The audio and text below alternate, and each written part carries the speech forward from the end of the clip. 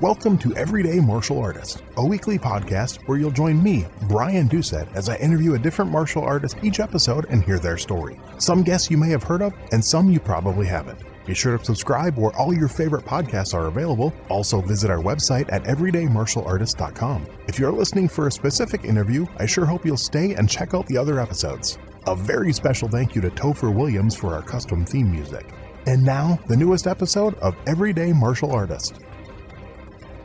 Everyday Martial Artist is brought to you by KOOnline.com for all your martial arts needs. Sparring and safety gear, rank belts, uniforms, weapons, patches, and more. Wholesale supplies made by martial artists for martial artists. Visit us today at KO-online.com. Hello and welcome to a new episode of Everyday Martial Artist. I'm your host, Brian Doucette, and as we do every week, we're joined by a brand new guest talking about their history, their journey through the world of martial arts, and other stuff they might be involved in. My guest today is a martial artist with belts in numerous styles. Since childhood, he dreamed of working in film and television, even attending filmmaking camp in his youth. As he grew older, he continued with filmmaking, at first with an old Super 8 camera of his father's and later with modern digital technology. After high school, he focused on visual art, earned his BFA in the School of Visual Arts on a full scholarship, and his master's degree from Hofstra University. He was a technical advisor on the series The Human Weapon, and as a stunt performer, he's worked on John Wick's Chapters 2 and 3, The Blacklist, The Punisher, and more. Please welcome my guest today, Mr. Stephen Koepfer. How are you doing today, sir? Hey, what's up, Brian? Thanks for having me on, man. Oh, my pleasure. I'm glad I know we talked about it for a few months and a lot of stuff going on in both our lives, and we were finally able to make it work. So I'm excited about this. Yeah, absolutely. So like we do with all my guests, we're going to jump back to the beginning. I want to know where that first spark, that first interest in martial arts came from. I thank my mom for that. My mom was a professor at City University here, and they had a daycare program for kids of faculty and stuff. And one of the programs was Shotokan karate. So really, she plopped me into karate daycare, karate classes while she was teaching and stuff. And that planted the seed. I think I was like 7 or 8 or something like that. Wow. And she said I did it for about 2 years. I don't really recall because it's such a blip in my memory, but okay. It definitely, like, I wouldn't call myself a Shotokan guy or anything, but that experience is what planted the seed and interest in it all, Wow. And it's interesting. You did 2 years and barely a memory of it. That's, obviously I'm assuming you learned a lot in the 2 years, but so it's probably still in there somewhere. It's in there. Yeah. I mean, later on when I went on to other stuff, there was a familiarity to the environment and things, but, okay. I mean, it just was a springboard for me, I guess. Nice. Yeah. So before that, did you have any knowledge of martial arts at all? Did you see it, watch it on TV or anything? Yeah. I mean, I did. I knew about it. I was a kid of the 70s. I was born in 68. So, there was definitely a presence on TV and movies and things like that. And even cartoons like Hong Kong Phooey and stuff like that. Nice. I mean, I have a Hong Kong Phooey bobblehead on my desk still. So it's like, that's awesome. So I definitely knew about it and I was always interested in it. I wasn't like a lot of my friends were super hardcore into like Kung Fu theater and stuff. And like I watched stuff and I went to the theaters to see that stuff, but I wasn't like super nerdy about it, Okay. But yeah, it was just always something I was interested in. And then I didn't really come back to it in any kind of serious way till like my late teens. Oh, okay. But, and then what led to it that time? I think it was kind of graduating high school, having a real job, being able to pay for it myself kind of stuff. It was I think a lot of it was just practicality, like I can do this. I've been wanting to do it and now I have the means to do it, Okay. And what style was that? Taekwondo, of course, It's like every kid in the late 80s, early 90s was doing Taekwondo. So. That is true. So do you remember what system of Taekwondo it was? What organization? Well, it was interesting. I mean, my black belt is WTF. Oh, I guess now they just say WT, but it's like, it was sort of, I started pre-Olympic and I left Taekwondo post-Olympic. So it was a really interesting time to see it change. Like there were guys in our dojang who are still doing like the Shotokan forms and the old forms and stuff, like the pre-WTF forms. And then, one of the reasons I left was I saw it kind of becoming very commercial even back then, You Okay. know, like my teacher was opening a chain of schools. He had lots of schools, and then I remember one time like he kind of chastised us for making the warm-ups like too difficult, and that we were gonna scare new students away and stuff, and you got to tone it down. Like in the earlier days, we would have like Friday night fight nights, and we would just Yes. fight, Yep. just fight. And it wasn't with we weren't wearing like what became popular or like the foam dipped pads. It was more like, remember those pads that felt like socks, kind of, like Yes. socks that would go over your knuckles Yep. and shins and stuff. We were wearing those, and then he actually used to teach us some throwing and things. It wasn't like typical like what you would see of Taekwondo now. Like Mhm. a big part of the warm up was belt wrestling, which I always thought was very interesting. And then I thought it was just everybody in Taekwondo was doing that. But then the more I learned, I was like, oh no, a lot of other people aren't doing this throwing stuff. So, but that all kind of just ended after a while. There was a real palpable change in the dynamic of the school, and the focus became less on fighting and more on enrollment. And then eventually I left. I left before testing. He wanted me to test for my second degree, and then I was just like, I don't know. I knew I was going to leave at that point, so I didn't really care about the rank, so I just left. See, that school sounds a lot like the traditional Taekwondo school I've been at since '94, actually. And luckily, ours hasn't changed. It's obviously they've all changed a little, but it hasn't changed drastically. We're still traditional Taekwondo. We still do the Paul Gay forms. We've been doing those for quite some time. We mix in Hapkido, we mix in Judo, we mix in Jiu-Jitsu. We do plus we also do tournaments, so it's a mixture and stuff. But so we have some of those games like that. I remember doing like the belt wrestling stuff and and things like that. Yeah. So Yeah, I think kind of very, very, very similar. So yeah, I really did enjoy it, and I mean, and even though I didn't leave there unhappy, I just, in the sense of unhappy with the place, I just kind of I think like everybody in like 93, I think I left Taekwondo in 95. okay. And then when the big thing was when UFC happened, right? The first Ultimate Fighting Championship, Yep. which who knew it would be the first? It was just an event, Right. And so I remember we were all gathered around the pay-per-view rooting for all the strikers and stuff. And then it was just like, whoa, mind blown, Yeah. So like now we had to decide, do I still keep drinking the Kool-Aid or do I expand my knowledge or like, what's the deal? So I ended up 2 years later, I was gone, Okay. It was kind of a combination of the changing culture in that dojang and then also just opening up of what else was available out there. And then, of course, the growth of the internet was a huge factor in that because you could really see what was out there. It wasn't like when you first joined a school back in the day, you just believed everything the teacher told you because that was the only resource you had, Right. So I definitely want to get to what comes next, but just curious, during your years in Taekwondo, did you get into competition at all, or was that not part of what you wanted to do? Oh no, I did. I definitely did some Okay. competitions.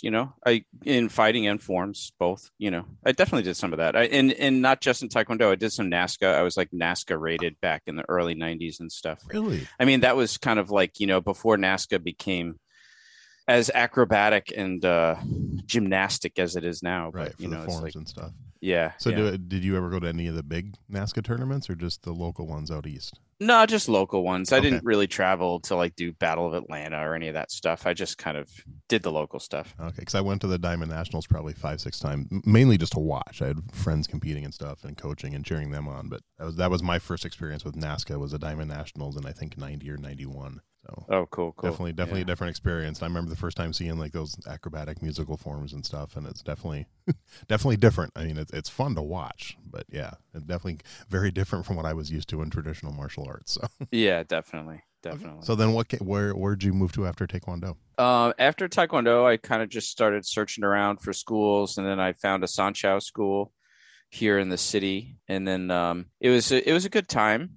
It was a good next move for me. Because it was a bit more realistic fighting, and then we were really incorporating throws into it. There's some rudimentary grappling going on that we did, like that everybody was doing in the mid '90s, unless you came from wrestling or something. But so by that time, and it was a pretty open school. They didn't just do Chinese stuff, although we were doing like, all the typical things that you would get in a Chinese oriented school with like all our forms and things like that. But I was really just there for the fighting, to be honest. Okay. And then so then I had I trained with them until about 99. And then that one, a bunch of us left pretty disgruntled. There was some unhappiness going on in the school and things. So like a bunch of us kind of did a mass exodus. And then, but even there, that's where I really cut my teeth in learning how to fight. I think I did my first, it was a Shuto rules fight here in New York, right the year that New York banned MMA. So it was like I got in just under the wire. I got a fight in right before they banned it here. Then after that, I had a bunch of kickboxing, like Sanshou fights. And then I started entering grappling stuff, because I really learned that I loved grappling. I did the Gene LeBell's World Grapplers Challenge up in Toronto. We drove. That was my first time grappling. I was like, we're going to Toronto to compete in this thing. Wow. It was great, man. I mean, I wasn't like some standout grappler, but I went 1-1 and I won with a pretty, I won the one that I won was with a submission, and I lost the other one on points. So to me, that was just like great.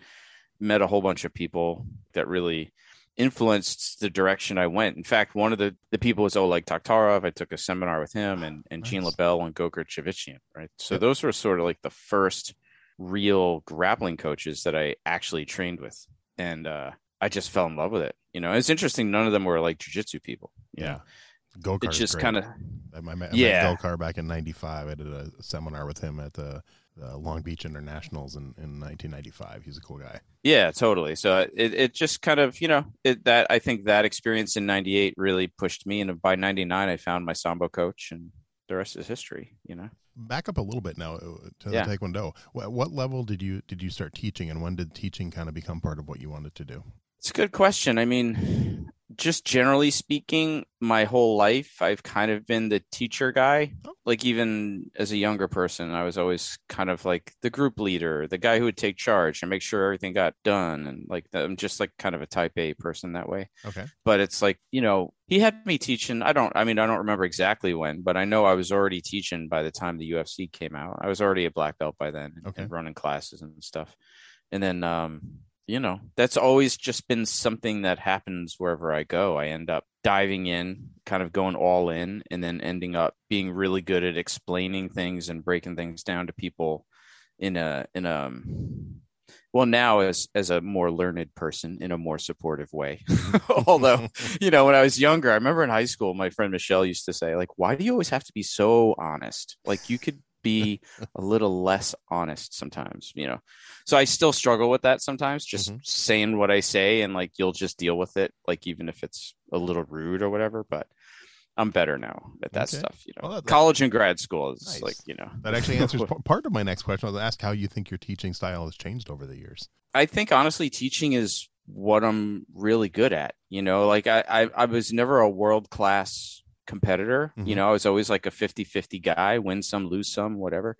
And I was never super addicted to competition, but enjoyed it enough to go out and test myself, But what I really do enjoy and what I think I'm really good at is coaching and teaching, I think I have an advantage over a lot of other coaches just having gone through sort of the education and everything that I've gone through in and having taught in my non-martial art life, so I could bring all that. A lot of people don't know, I worked professionally as a pediatric art therapist in hematology, oncology, intensive care. I was taught at, I was a lecturer at a lot of universities, and, I taught regular classes at School of Visual Arts for a while in their art therapy program. And then having gone to grad school and then supervising grad students and stuff, teaching has always been part of my life. So I think a lot of martial art teachers don't learn how to teach properly. They don't understand teaching methods, and they'll, it's kind of hit or miss. They learn to teach from who taught them, and sometimes that's good and sometimes that's bad. And sometimes people have the awareness to take what was good about how they were taught and discard what was bad about how they were taught. And some people just take the whole ball of wax regardless, good and bad, so like not everybody's a great teacher. So, and it takes practice, so I think I'm lucky in that regard that I have that whole other life where I really learned how to teach, and I definitely bring that to my classes. Nice. Very cool. So then back into the martial arts part of it. What was next in your journey then? After you did the one of the MMA fights or type fights in New York and stuff before they banned it. What came next in your journey? Yeah, then I did some kickboxing at Sancho, and then I started doing the grappling tournaments, and then the one in Toronto. Then I did the after that I did the very first Grappler's Quest, which was cool, pretty interesting because that was kind of born out of the Toronto tournament. The Toronto tournament, the Jean LaBelle tournament in Toronto was great because that was like sort of during the MMA blackout years, and at that time, competitive grappling got really big. Yeah. It wasn't being banned. I don't know if you remember, but they had the Contenders on pay-per-view. They had only two of them, but they were great. It was like just submission wrestling, just submission wrestling on pay-per-view. This is awesome, You'd have guys like Dan Henderson and Frank Shamrock and Matt Hume and all these guys, Kenny Monday, all these guys just wrestling for submissions, And then that was also the year ADCC started, and that was the year that Grappler's Quest started. So like 1998 was a pretty pivotal year for the sport grappling community, I would say. And I kind of rode that wave, I guess, and moved right on to Sambo. And it wasn't like I was looking for Sambo. Right. I was just looking to leave where I was training. And a friend of mine said, "Hey, this Russian guy is teaching over here." There was a place here in the city called Chao's Martial Arts. It was a kung fu school, but they would also had other teachers teaching out of it. They don't, the school doesn't exist anymore, but a friend of mine was like, "Hey, this Russian guy is teaching Sambo over here. We should go check it out." And then I was hooked. After one class, I was hooked, Nice. That's gonna be 22 years ago, I guess. Yeah. Wow. Okay. Yeah. And then what led to you deciding to open your own school? I kind of was pushed into that, but it was like, my coach Alex, who just died recently, actually, sorry. 81 years, 5 days shy of his 81st birthday. Wow. But so he was, he had jumped ship he was here on a business deal in the early 90s as a translator between some companies, an American company and a Russian company. And as you recall, at that time, when the wall fell, a lot of people were trying to get out over there or whatever. So he came here and saw his moment and hit the road, And so it wasn't the Soviet Union anymore. So I don't want to say he defected, but he definitely just like took off, and he was former military. He was a naval officer and Sambo coach, combat Sambo coach, and a lot of military experience. So he taught from a very combative point of view, so everything that we did was half and half. Like we would do our sport Sambo stuff, but probably about 50% of the stuff we did was knife, stick, like actual fighting kind of thing. Anyway, I was training with him, and then he would always say, I'm going to go back to Russia one of these days, Steve, you're going to take over, right? And I would just like, yes, yeah, sure, I'll do it. Yeah, I got you, Alex, whatever. Oh, one day he came in, he goes, "Okay, I bought my plane ticket." He goes, you're going to keep going, right? And I was like, "Oh, damn. All right. I guess I am." So I did. So I kept the program going. At that time I was working at the medical center in in oncology, but at night I kept the Sambo classes going. After about 2 years of that was in 2003 when he left. Mm-hmm. By 2005, like the program was growing. Like I had to make a decision, like if I wanted the Sambo program to grow, I was going to have to leave my other job. Like it had grown as much as it would while I was working a day job. I took the gamble. And in 2005, and I quit my day job, and I've been making a living doing martial arts ever since. So it was a good gamble. Worked out. I mean, definitely there were some periods of stress and struggle. Mm-hmm. You don't get into this business to get rich, but true. But it definitely worked out. So how did COVID affect you? Did you have to completely shut down? Did you switch virtual? How did you handle that? Yeah, well, we had to shut down for a bit. Okay. I didn't do the virtual thing because can I use profanity on this podcast? I thought the virtual thing was complete BS. Like it was. I always I was like, nobody's going to do grappling classes virtual. True. And I don't really run a kids program.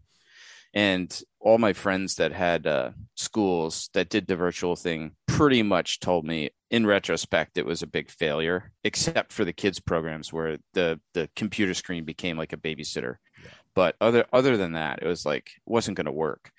So, the writing was on the wall. I'm always trying to look for the glass half full situation. Mm-hmm. While everybody was just running to Zoom to do streaming, I was just like, no, I need a way to make money, and I need a way to still honor my students who are supporting us and give them something too. Like, you can kill two of those birds with one stone if you're creative about it. Right. And so I set up a streaming channel, like an on-demand channel, free for all my students, $10 a month for anybody else who wanted to subscribe to it. Nice. And I would put up 2 videos a week. And I've been doing 2 videos a week since March of 2020. Okay. So now we've got hundreds of videos up there. And basically how it started was, we knew we were going to be told to shut down. The writing was on the wall. So a friend of mine who runs Park Slope BJJ here, my friend Mark, we got together and recorded a bunch of lessons in advance, like just started recording lessons with each other. Smart. He would use them for his stuff and I would use them for my stuff. And we made an agreement, like they would be exclusive to our guys. You know what I mean? Mm-hmm. And like, we wouldn't just put them up on YouTube or whatever. Right. So recorded a bunch of those. And then I also had bunches of seminar footage that I never had published before and things like that. So I probably had remember the time when they were like, oh, we're going to close for 2 weeks and see what happens. So we were just like, all right, I got enough to last like a month. I got enough content, and then we'll reopen and I can start putting up new, fresh content that's not on my YouTube, like exclusive stuff. And so we didn't reopen so quickly. Right. So I had to get creative. And then I was like, okay, well, I'm running out of seminar footage. I'm running out of lessons. I'm running out of all this stuff. And I have subscribers now. So like, I'm obligated. Right.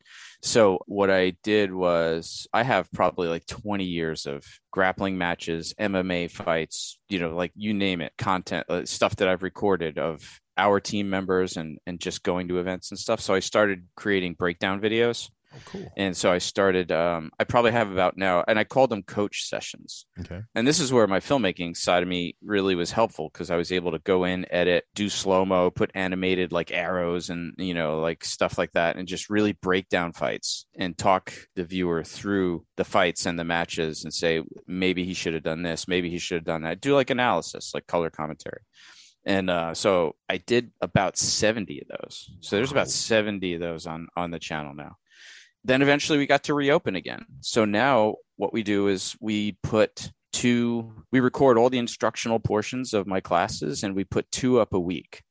So anybody who's, we get a lot of people come through our gym from around the world and stuff. And like, people always ask, like, do you guys have affiliate programs or anything like that? And I'm like, nope, no affiliations, no certifications. I don't really believe in any of that bullshit. But if you want to see what we're doing, you can subscribe to this channel, and we put the instructional portions up twice a week.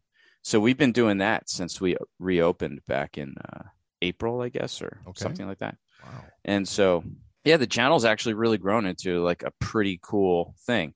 And then back to your original question, like while everybody else was doing Zoom for free, I was actually making money off of people subscribing to see this stuff. And my students were still getting free content. So it was just like something that I always wanted to do.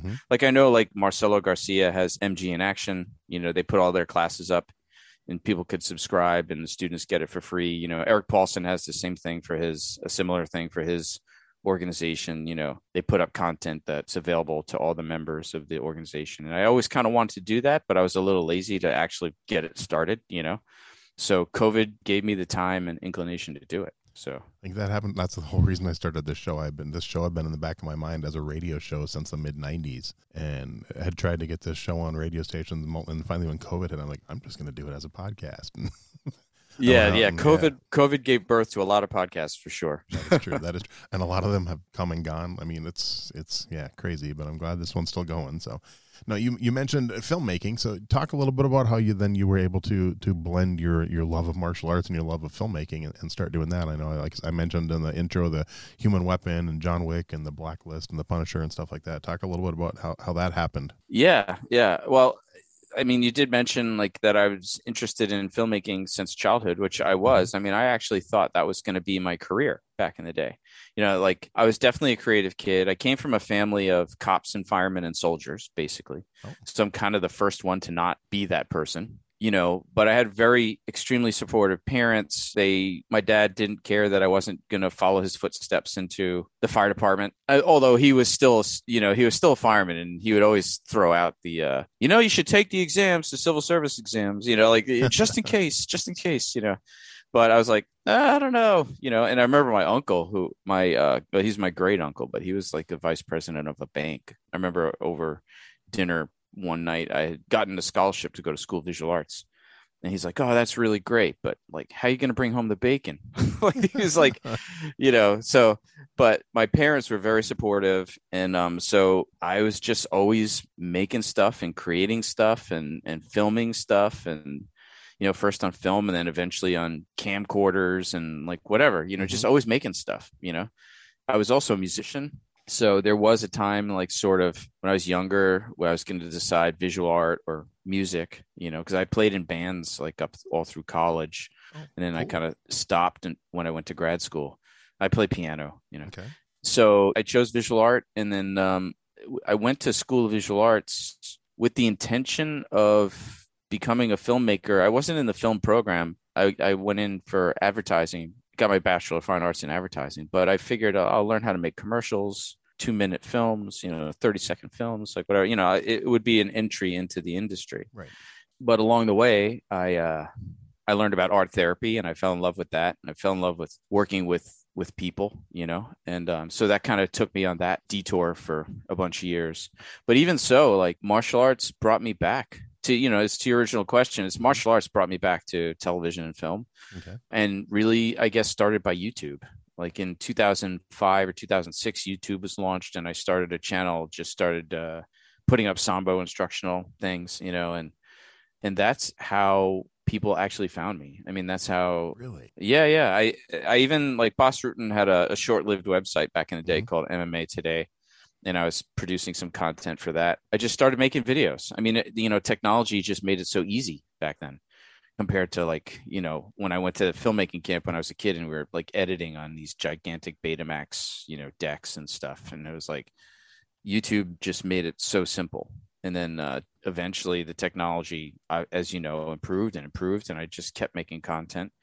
Human Weapon, which was 2007, they found me through YouTube. Right. So I can thank YouTube for my first real job in television. And then that kind of just started the ball rolling. It just kept going from there. And then I would do more and then do bigger and then do a little bigger and a little better and a little more different types of stuff, not just instructional stuff, but like some narrative stuff and then some more documentary stuff. And then, you know how it is. Then your network grows and then you start collaborating with people. And then before you know it, you're in the industry. And yeah, so that's how it happened. I mean, that's how I got into stunts. It was like in 2014, I produced a short film for a student of mine who used to fight for me. And then his name is Sean Fitzgerald. And he went to film school and then ended up moving to LA, became like a PA in television, but was writing a pilot for a show that he wanted to pitch. And it was based on underground MMA fighting in New York, because we were still the last state where it was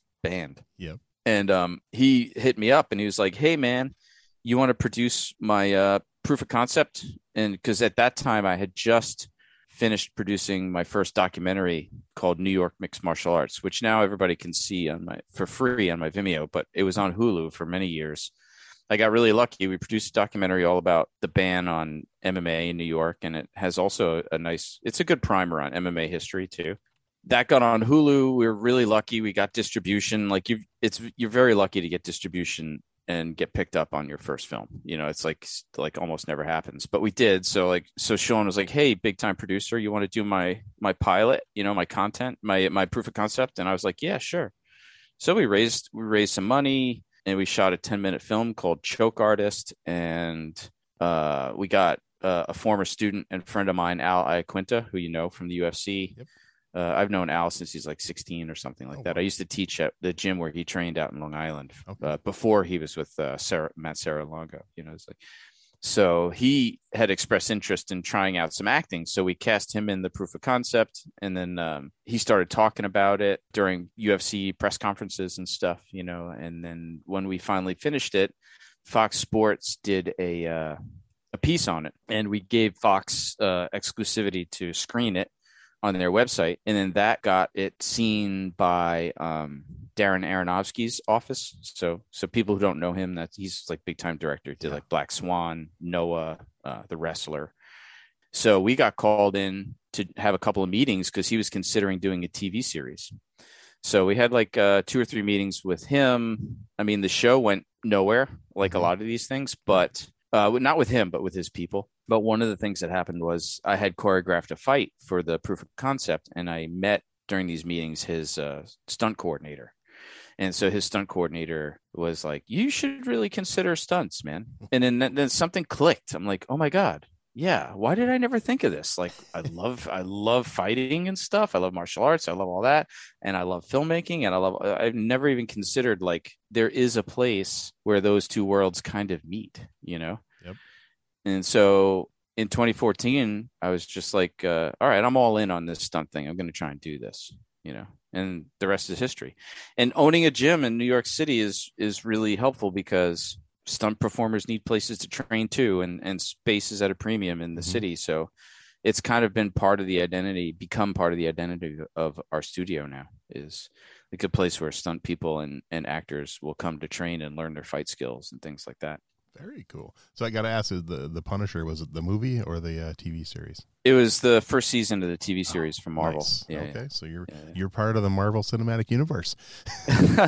Yep, I'm just a cop running and chasing Punisher through a hotel. You know, episode 10, you'll barely see me. It's like a drinking game. Yeah, fine. You know, with the stunt guys, it's like that's still pretty. So were you a Marvel fan before that? No, not a rabid fan. Okay. I mean, you know, I definitely was aware of things, and I'd read some stuff growing up and things like that. But I definitely wasn't like on the nerd level fan. So know? Not like me then. Okay. No, my buddy, my partner, my stunt partner, Paul Veracci, who he's been a student of mine for many, many years, but he also kind of jumped in on the stunt thing with me. We both have kind of been doing the stunt performer path together.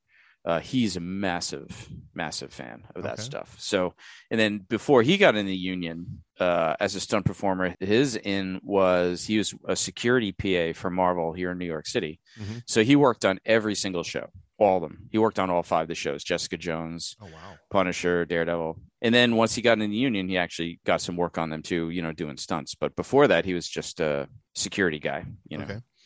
But it was a great hustle for him. He got to meet everybody, got to know everybody, got to understand set culture. It's like it was a super valuable experience. It's really cool. Now, if someone approaches you and they're thinking of getting involved in martial arts, what are some tips you give them, you know, what to look for, what to avoid in instructors and in schools? Yeah.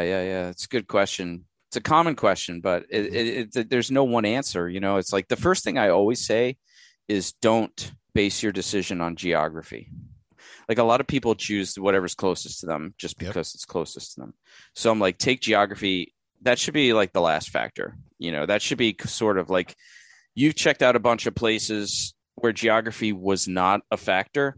And now you've tried classes at, you know, let's say 5 or 6 different places. And then you kind of look at that list. All right, what's the tops on my list? Now you can start looking at like geography, like, well, okay, choice B is closer, so I could probably attend more than choice A, which is further away or whatever. But definitely geography shouldn't be your first factor. Then I would say people need to seriously consider why they want to train in the first place. You know, like that's a big question, and that'll determine where you go.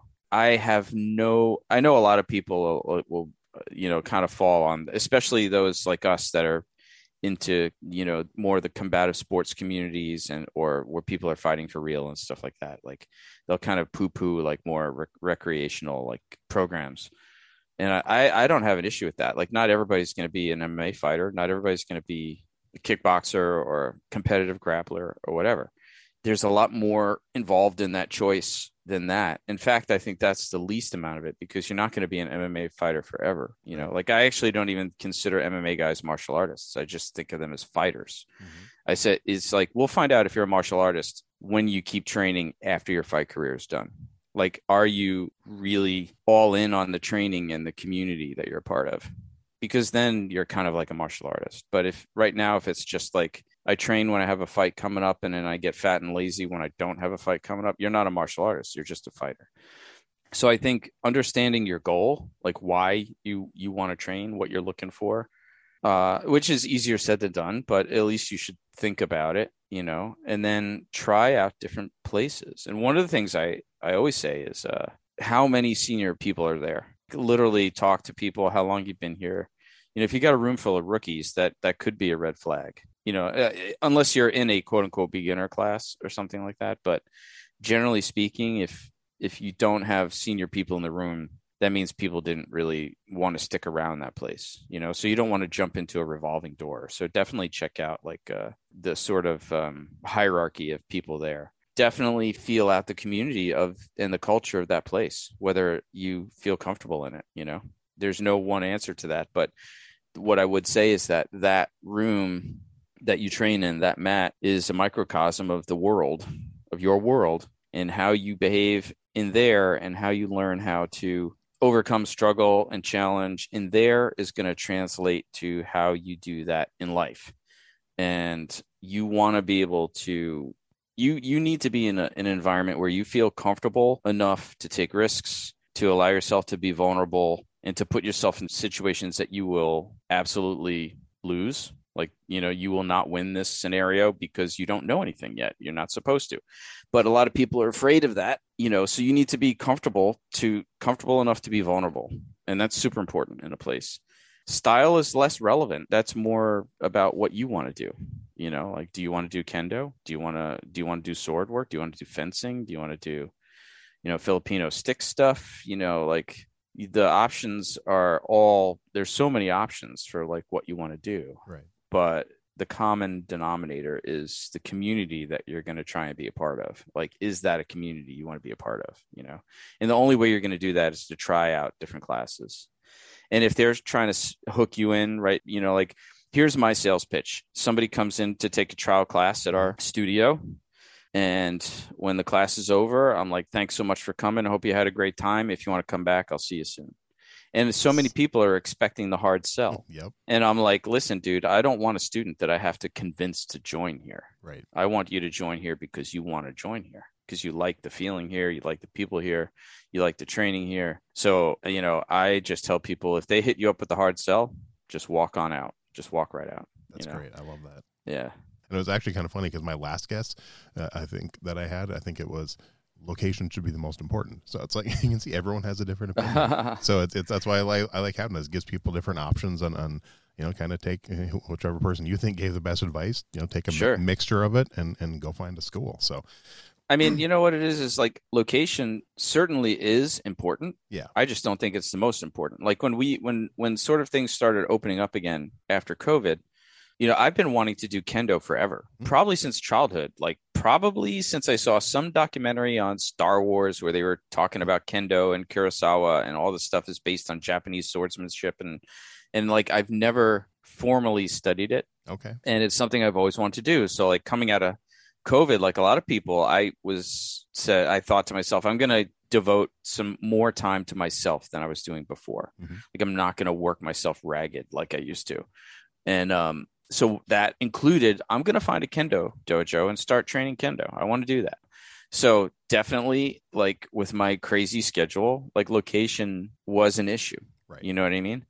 But I still knew that I wanted to do it for myself. I wanted to see if there was there were a whole bunch of personal goals I had, and none of which had to do with anything other than, like, no aspirations to compete in kendo, although I'm not opposed maybe someday if I'm good enough, but like, no aspirations for that. I have zero aspirations to gain rank in kendo. I have just want to be in a place and start learning a new skill under qualified people in a community that I feel comfortable with. Nice. I think location's a bigger factor when it comes to kids and parents having to get them there, and adults who have previous martial arts experience. Then location, maybe makes a little bit of a difference, or maybe not so. Because if you're an experienced martial artist and you want to learn a certain style, you're going to go wherever you need to go. And if you're a parent and you have to bring your kid to 5 different activities plus martial arts, location is going to be a bigger factor than it might be for a 19-year-old kid starting for the first time. Oh yeah, absolutely. Yeah. If you're picking the kids up at school and you got to get them to here before you go over there, like for sure it's a factor. But since I don't have a kids program and most of the people I see coming in are young adults, like the youngest that we have is like, we'll have like teenagers if they're mature enough. But perfect. Most of the people that I deal with are paying their own way, kind of like me, paying their own way, and that's they're wanting to do this and find a community. Nice. So. And normally this is a spot where I ask people, traditional martial artists, their thoughts on MMA. We've kind of talked about MMA quite a bit. I'm curious, switched up a little bit. What are your thoughts on weight cutting in MMA? Yeah, I have a love-hate relationship with MMA in general. Yeah. I was like very into it in the early days, but that wasn't really MMA. That was NHB. Right. I'm not that into MMA now, honestly. Like my students will come in and be like, "Did you watch this fight or that fight?" I'm like, "Who? What? No, I don't care anymore." Same here. Like I kind of, once we got MMA, I was really invested in the fight for legalization here in New York. Mm-hmm. And once we got it, I kind of just left. I made this decision. I wasn't going to train fighters anymore. Okay. We cut out our MMA program in the gym, and I had a few guys that were still fighting, and like I'm going to coach them until they're done. And then I'm not taking any new fighters. So it's not that I have anything against MMA. It just doesn't get me excited anymore. Right. Now it's just kind of like big business and like whatever. I don't really care. Like rankings don't mean anything. I don't feel like I can follow the stories of fighters like I used to in the early days where I knew every single guy fighting. And now it's kind of like why I still prefer the amateur fights more because I get more stories there. I can follow people. To your question about weight cutting, it's horrible. Yeah, it's horrible.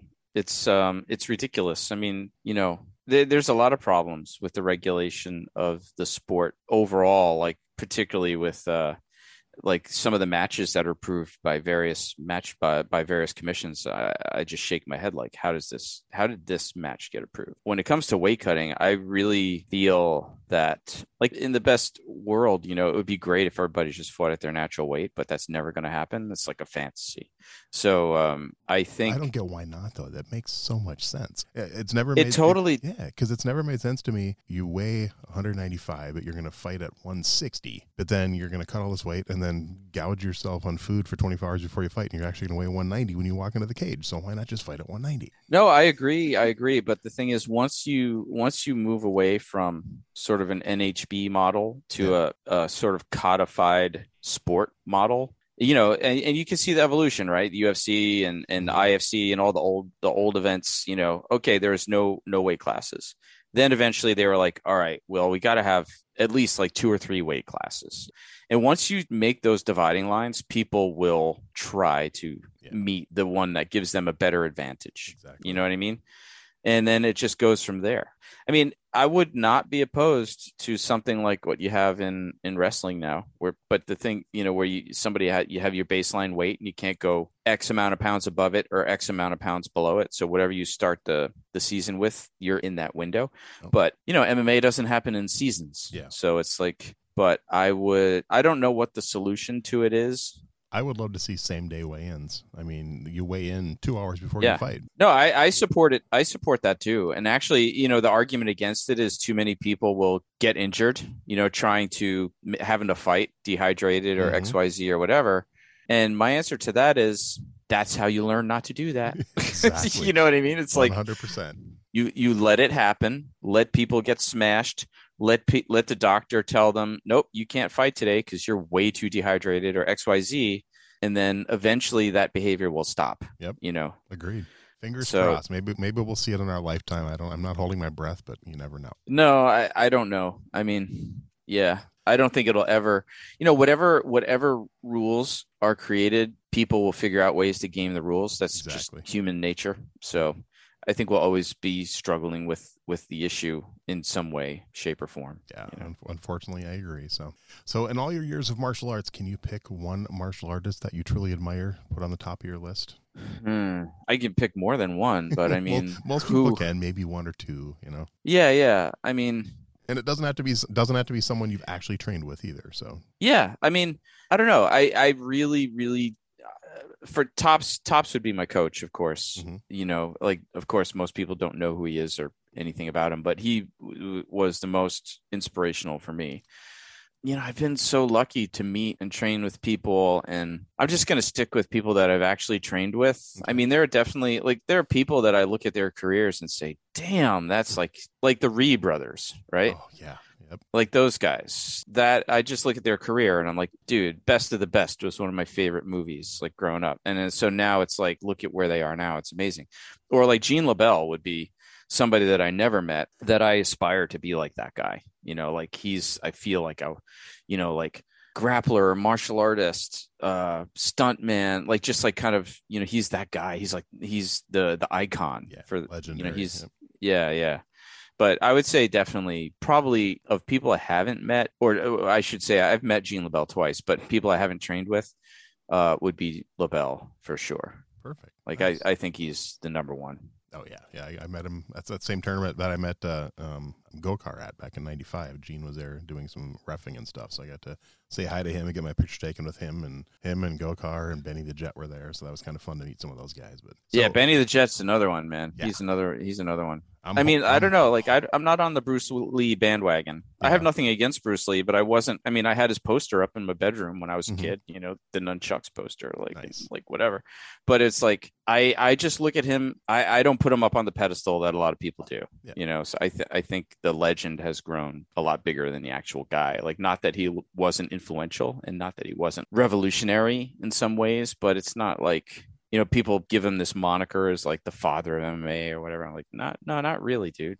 I don't think so. The guy wasn't even about fighting, like sport fighting at all. Like MMA is about, it's a sport. Right. It's, people forget, like, no, MMA is not anything but a sport.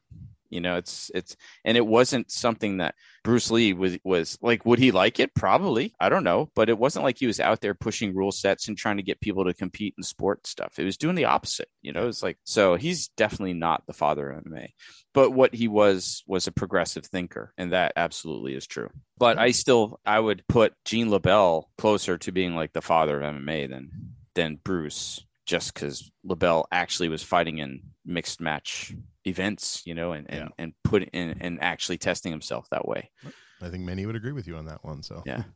So in all your years, then, is there a philosophy or two you've learned in martial arts that are really important to you? Maybe you still teach them in your school, or just you come back to them in your own personal life? A philosophy, I always try to.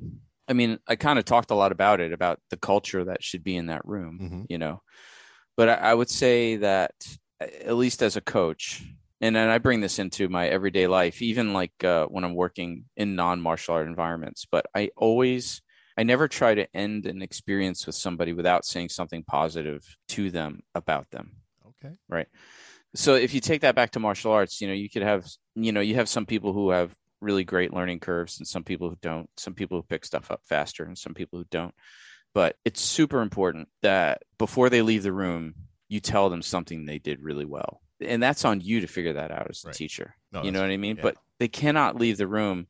Like I will yell at people and criticize all during the class. Mm-hmm. But it's also my job to see what they are doing well and what they're making improvements on and let them know that I see it. You know what I mean? I just always feel that if nobody should walk out my door without hearing a compliment about something that they did. They need reinforcement that they did something well. And I do that in all my life, in every aspect of my life. It's like, it doesn't cost you anything to be kind to people. Right. And so if I would say the meaning of life, the one philosophy is just don't be an asshole. Nice. That's it. Just don't be. When you do that to asshole. people, you can tell the people who don't get compliments that often just by the reaction they get when you give them one. Yeah, absolutely. Yeah, absolutely. Like, wow. I was working with two actors this week that they had asked, could I help them shoot a fight scene, just for their reels or whatever. And so the last couple of weeks, we've been working out the choreography, and then we shot a previs this week. For those who don't know, a previs is basically like a visual storyboard, kind of like a rough cut of what the fight might actually look like. So we shoot it and edit it. And then it's kind of like when we go on set for the actual shoot, we're going to do the actual shoot after Christmas. Then we have this rough cut that we did. We know what shots we need. We know, kind of how we want the fight to look. So it saves you a lot of time on set. Okay. But anyway, we shot the previs, and one of the things they mentioned was like, God, you keep telling us we're doing a good job. I'm like, well, you are. You're doing a good job. What do you want me to yell at you? Find something you did wrong? Like, yeah, we can do things better. Your punches could look less like a dancer and more like a fighter. But I've told you that already, But you've also done some really good stuff today. So, Yes. And that's how people, they want that. If you give them compliments, then they want to do well. They want to improve even more. It gives them motivation. It's just motivation to do better for themselves. Like, I didn't find them and say, hey, you guys want to shoot a fight scene? They wanted to do this. So like, I have to encourage them to keep doing it. And the only way to do that is to let them know they're doing well. Nice. So this one, some of my guests have an answer, some don't, because you were a kid of the 70s and 80s. Do you have a favorite martial arts video game? Oh my gosh. Were you a gamer at all? I was raised on games. My first game was Pong, Atari Pong, and I moved along with everybody else. But nice. Yeah, Punch Out was pretty. Mike Tyson's Punch Out. That was a pretty fun one. I don't know. I like my video game. I was more about the shooters. Okay. I wasn't really a button masher kind of guy. Okay. Like, even when the UFC games came out and the Pride game and stuff, I was like, I got bored of that stuff really fast. The stuff that I liked when I was a kid was more like Pitfall on Atari. It was like, oh, this is like Indiana Jones. It's like that kind of stuff. Yeah. The Star Wars games. Pitfall's an all-time favorite of mine. I love Pitfall. Pitfall's a great game. So, yeah, I wasn't into the fighting games too much. Okay, that's good. No, hey, Punch Out. We'll go with that for that. That's a good. Yeah, one. For sure. But favorite martial arts TV show, and it can't be one you worked on. No. I mean, I'd say, more contemporary, probably. Like, I really, really, I don't know if it's a full-on martial arts TV show, but Gangs of London was incredible. Okay. The fighting in that show is incredible. Like, if people haven't watched that show, they need to watch that show. And then Warrior. Yeah, Warrior's really good. Warrior's good. There was only one season of it, but on Amazon, there was Jean-Claude Van Johnson. Did you watch it? No, I didn't. You have to watch. It's one season. It's Van Damme playing himself. And it didn't get renewed for a second season, but it is hysterical. It's hysterical. And I'll just give you the sort of the log line is that Jean-Claude plays himself, but he's really an international assassin, and his code name is Jean-Claude Van Johnson. So like, all the travels he's done through his entire career to all these different places in the world were all cover for hits that he was going to do. That's right? Awesome. So it's such a great show. And it's about him coming out of retirement, and making fun of himself. I love when actors make fun of themselves. Yeah. I love it. I'm definitely adding that to my list. You will love it. Like, my friend and I watched it with his son, who's like, at the time, it's like 18 or 19, and like didn't quite understand all the humor. Okay. But anybody who grew up watching 80s martial arts movies, you will totally love this. You will love this. Nice. I will find it this week then. So, all right. Next one, favorite martial arts movie. You mentioned Best of the Best. Best of the Best. Yeah. Best of the Best was definitely like from the 80s. That movie was pretty. It was one of those ones I had on VHS that I would just watch over and over again. Yep. James Earl Jones's motivational speeches in that movie are just so amazing. Good. Yeah. But I guess have you seen Throwdown by Johnny Toe? I don't think so. Check that one out. Okay. It's amazing. It's probably like 12 or 13 years old now, but or maybe 10. It's a Hong Kong movie, but it's all judo. Okay. It's probably the best grappling movie made ever. Oh yeah, we just found it 2014. Okay. There you go. Okay. Yeah, it's really amazing. The grappling in that I will say this, it's better than like the grappling in John Wick. It's better than definitely better than Red Belt. I thought Red Belt sucked. Okay. I hated that movie. But oh my God, it just dragged on. I had such high expectations for it, but it was a letdown. It was pretty trope. I was like, whatever. So but Throwdown, so good. Okay. So good. Another great one is have you seen Fighter in the Wind? Oh, love that movie. Yes. Yeah, Fighter in the Wind is like one of my all-time favorites. Yeah, no, my Taekwondo instructor turned me on to that one years ago when I found the a bootleg on eBay and ordered the DVD, and yeah, it's such a good. And so the fact that it's a true story and stuff, it's just such a good movie. Yeah, totally. I don't know. I have a lot like, but those Throwdown and Fighter in the Wind probably up there. John Wick 1, the first John Wick, was just like kind of a mind blower. Yeah. I was like, oh my God, somebody's doing fight choreography with the kind of stuff that I like. That's nice. Amazing. Nice. Because I was never into like I said, I was never like all in on the kind of like kung fu type Hong Kong type choreography. Yeah, the that stuff. very yep. The very metronome like ba ba ba ba. I respect it. It's amazing. Yeah. And I love Jackie Chan because he didn't exactly do that. Right. You know what I mean? But like I don't really get into that stuff and like the Matrix type stuff. I mean, like Matrix was a great movie and it was so revolutionary like for the American film industry by bringing all the wire work and everything from Hong Kong to here. Right. And it was cool, but like I was never into that stuff to begin with, so I like more gritty stuff. No, I like Way of the Gun, like movies like that. Nice. All right, and final one, and this one I'm curious about since you're a film guy yourself. Is there a movie, it doesn't have to be a martial arts movie, but what movie do you think had the most realistic martial arts fight scene? Wow, that's a good question. Generally, none of them are, generally realistic is boring. But when it comes to like being close to realism or at least using technique that kind of is legit technique, but maybe all strung together in, like John Wick would be an example, right? Like all the stuff he does is like actual technique, but it's the way they string it together would never happen. Right. But it feels viscerally real because that is like real stuff, Yeah. I don't know. What would be the most, I'll tell you this. I was at a press screening for Warrior, with the two brothers that were fighting each other. Oh yeah. Yeah. It was great. It was like, we're in this theater in Times Square. It's an advanced screening. And so nobody really had seen the movie yet. And there really hadn't been a good MMA movie yet. Right. You know what I mean? And then, you're like 30 or 40 minutes into the movie and there's no fighting going on. It's like a legit drama, typical underdog fighter story with the alcoholic, terrible dad and like whatever the story's, it's a genre story. But that first fight scene against Mad Dog, when they need to find a quick opponent and he happens to be in the gym and then they go in and he just demolishes the champion like in 30 seconds. Like I remember the whole audience like just stood up and started cheering. I was like, wow, that's the first real kind of like MMA fight I've seen on screen. So I'll say Warrior. Okay.